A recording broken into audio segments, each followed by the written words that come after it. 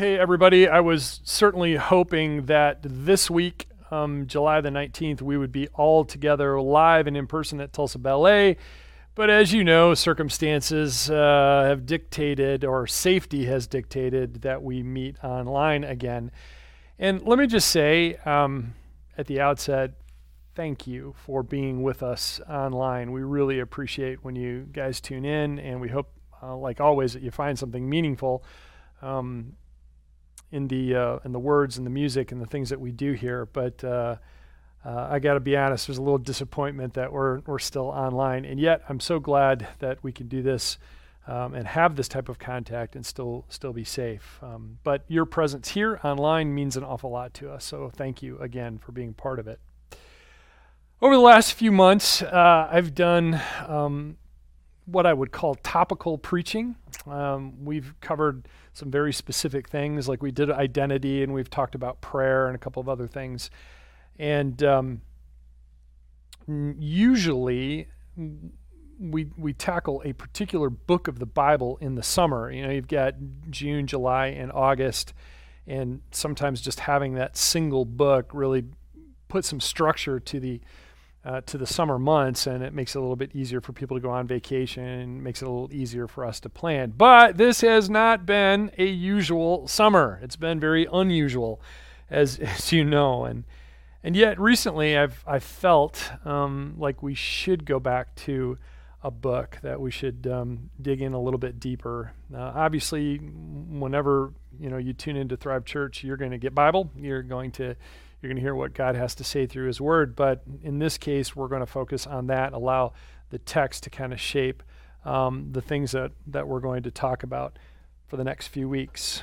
The other thing that's been occurring is I've seen this, seen some things happening, two other factors in particular that have really caught my attention and have given me pause to think about some things. And the first is that I'm seeing some things online, especially on social media, that's rather alarming when it comes to Christianity. I'm going to be honest about that. In fact, I'm going to get into trouble for what I'm going to say next. And I'm going to tell you up front, I'm okay with that. I feel this strongly about it. And here's what you need to know. What I think you need to hear. God is not a Republican. God is not a Democrat. There is no holy side of the aisle. If you are a follower of Jesus and you are willing to say Jesus is Lord, you must understand there's a cost to that. And what you're saying ultimately is the executive branch, the judicial branch, the legislative branch of the United States, the flag and the Constitution are not Lord. Jesus is Lord. And I'm very concerned about some of the dialogue and the conversation that's going on, especially in social media. Now, here's the thing, though. You need to participate in government. You have some rights. You should exercise them. By voting your conscience and being part of the process. But you have to understand, if you are a Christian and Jesus is Lord, then your allegiance is to Him, and your behavior needs to reflect that. Now, maybe that's a little bit harsh, and maybe that's a little bit much coming right out of the gate in the middle of a message or at the start of a message, but the fact of the matter is there are some things that I'm seeing online that are making me very uncomfortable. When it comes to Christians interacting, well, with other Christians, but with others. Now, if I haven't lost you, if I haven't turned you off or aggravated you sufficiently, the other factor that I've been thinking about is that as a church, we constantly want to drive towards this idea that faith in Jesus is real. It's not theory. It's an actual daily type of thing, something that we pay attention to day in and day out. When we talk about pursuing the presence of God, and we talk about prayer, and we talk about worship, and the thing of it is that church, when we think about that idea, church is what happens actually Monday through Saturday. And when we get together on Sunday, we're celebrating all of the things that God did in the previous week. And I would just tell you to go ahead and review Genesis chapter 1 for reference, because there are 6 days of actual work, and then on the seventh day God rested, and the idea being conveyed there is that God sat enthroned. And so the rest of the created order worships him on that particular day. And of course that's put into the Old Testament law, and it's something that we still practice to this day. But we have to understand that living for Jesus, saying Jesus is Lord, means that it's a Monday through Saturday thing, not just a Sunday thing. And to that end, I really felt like the Lord was prompting that we should take a look at the book of James. It's this little, it's kind of a letter, but it's also kind of an essay, and it's kind of tucked towards the end of the New Testament, and it's often considered a practical book or a pragmatic book because it deals with doing, not just with believing. And or maybe better, we could say that it's about expressing our faith.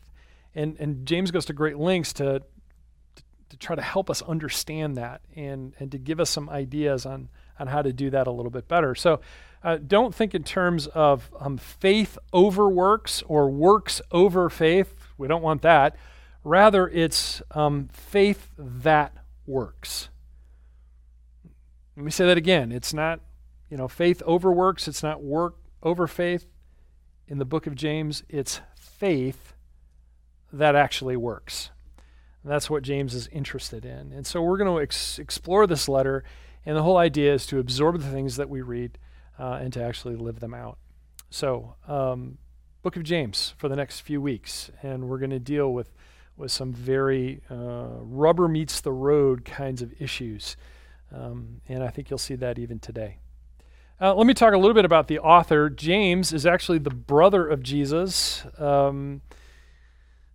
Long storied past. He led the church in Jerusalem after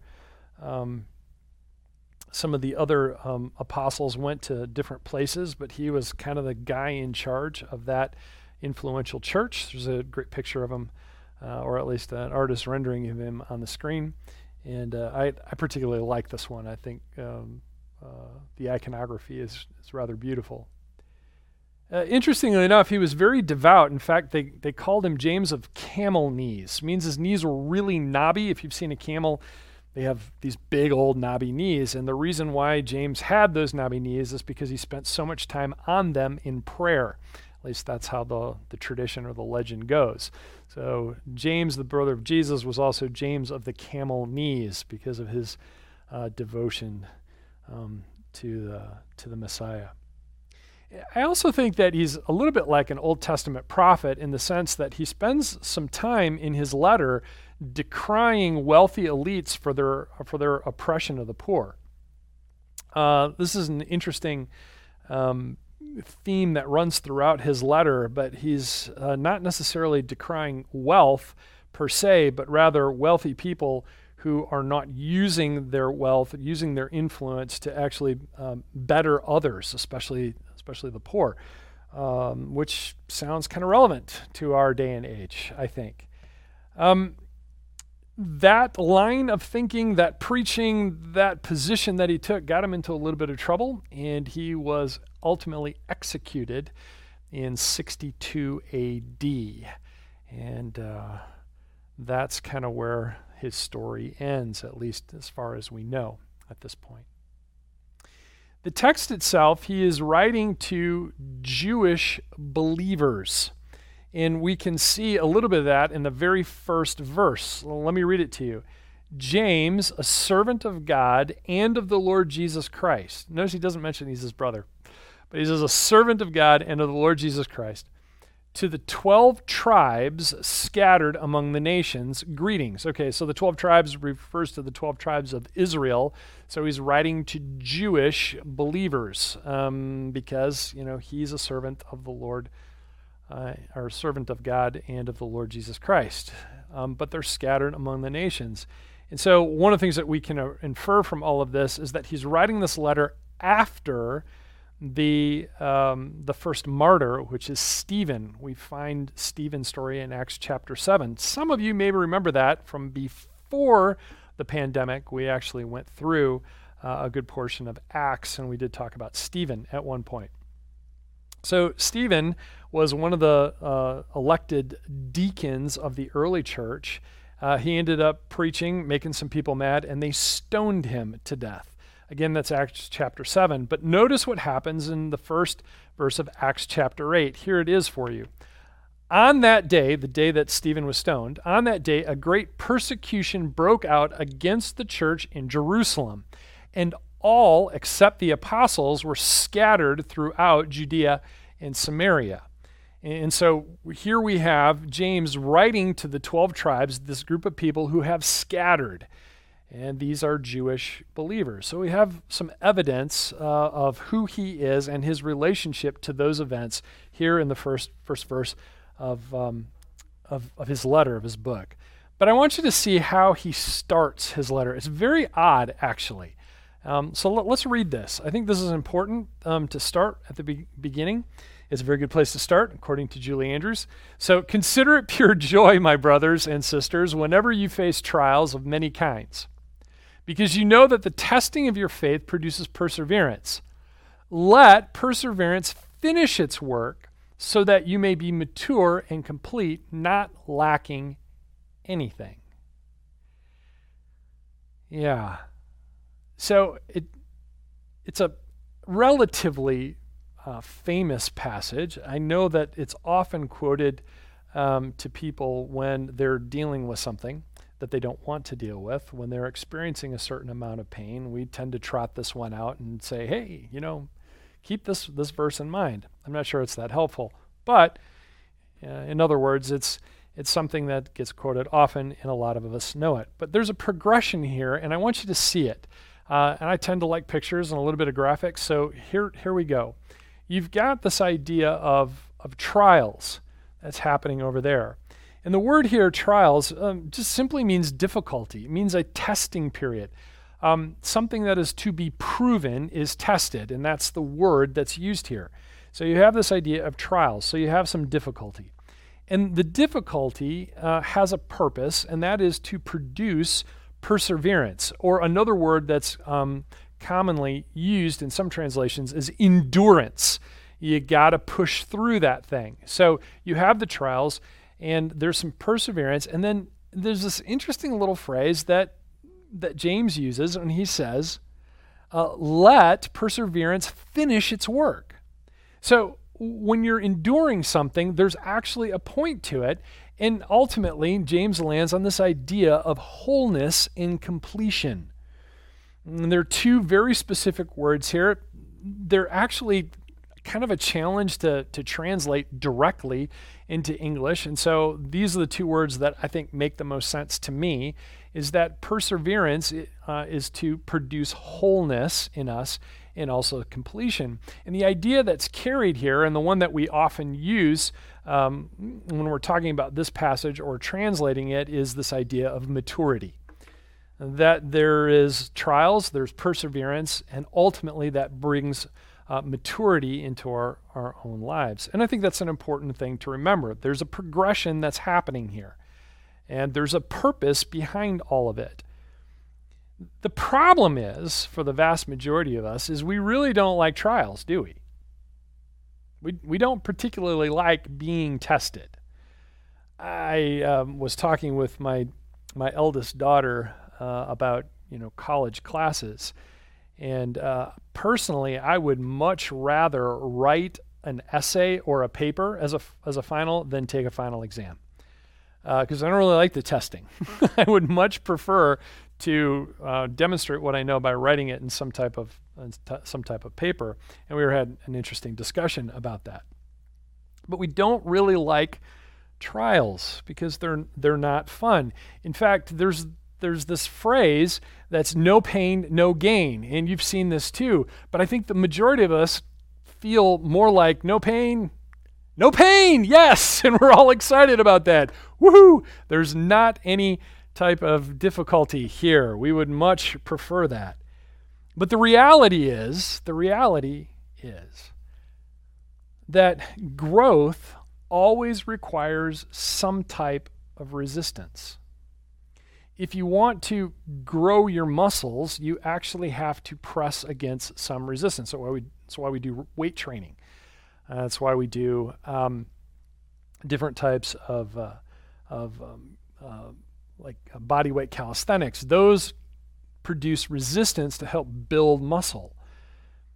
Or if you're thinking about learning something new just in brain power, you have to create synapses. You have to create connection between brain cells. And that requires a certain amount of resistance and some repetition in order to overcome that so that those brain cells fire correctly. So growth of any type requires some type of resistance. And I was thinking about this because if you think in terms of a butterfly in chrysalis, and as they are emerging out of that, there's quite a bit of research that demonstrates that the process of breaking out of the cocoon is very important for the development of a butterfly's wings. It needs the resistance to build the strength in those wings that eventually it can fly. So growth of any type requires some type of resistance. So we've got to have a little bit of pain in order to grow. But James just kind of heaps on the challenge here, doesn't he? Because in the very first part of that passage, in verse 2, he says, consider it joy. Consider it joy when you experience this stuff. So I got to have the testing and trials and be happy about it? Really? Yeah. That's hard. Can we just say that? That's a difficult thing to do when you're dealing with testing, when you're trying to just endure and still have joy in all of that. That's a hard task. And I think that it requires us to take a long view of things. We have to zoom out.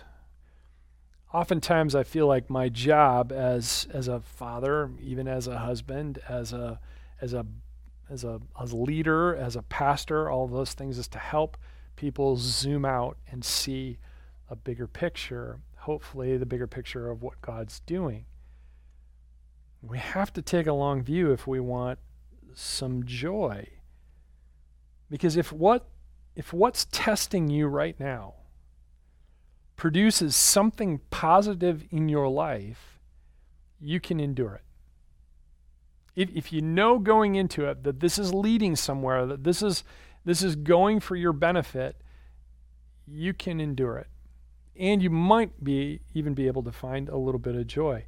And here's the thing that we've got to remember, the thing we have to continually remind ourselves about, is that we serve a God of redemption. And he can redeem the junk in your life too.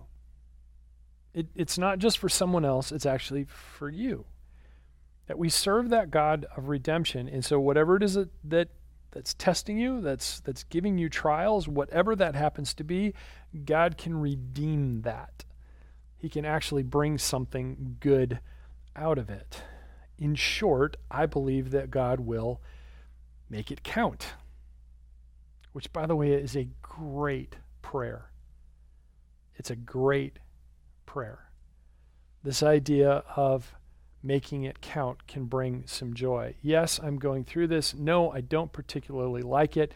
But God, if you can bring something out of this, if you can produce some maturity in my life, then I can find some joy because I trust that you can make this count. So let me ask the question. Let me ask the tough question. This is the rubber meets the road question. This is where James's book impacts our life. So how do you see the pandemic? How do you view the wearing of masks and social distancing? Or how do you view the state of the economy, which is going to get worse, by the way? At this point, I think it's inevitable. It's just a matter of time. But how are you viewing that? And even make it more pointed, to make it more relevant to our passage, are you viewing these things with joy? Well, if Facebook is any indication, the answer is no. Most of us are not handling this with much joy. And that's the point. Consider it joy when you face trials and testing. So however you view the pandemic and all the inconveniences that go along with that and the economic challenges that are sure to come, they are imminent, they are happening at some point. Can you still view it with joy? Because it will be painful. Arguably, all these things are trials. They are testing each one of us. But can you trust God through them?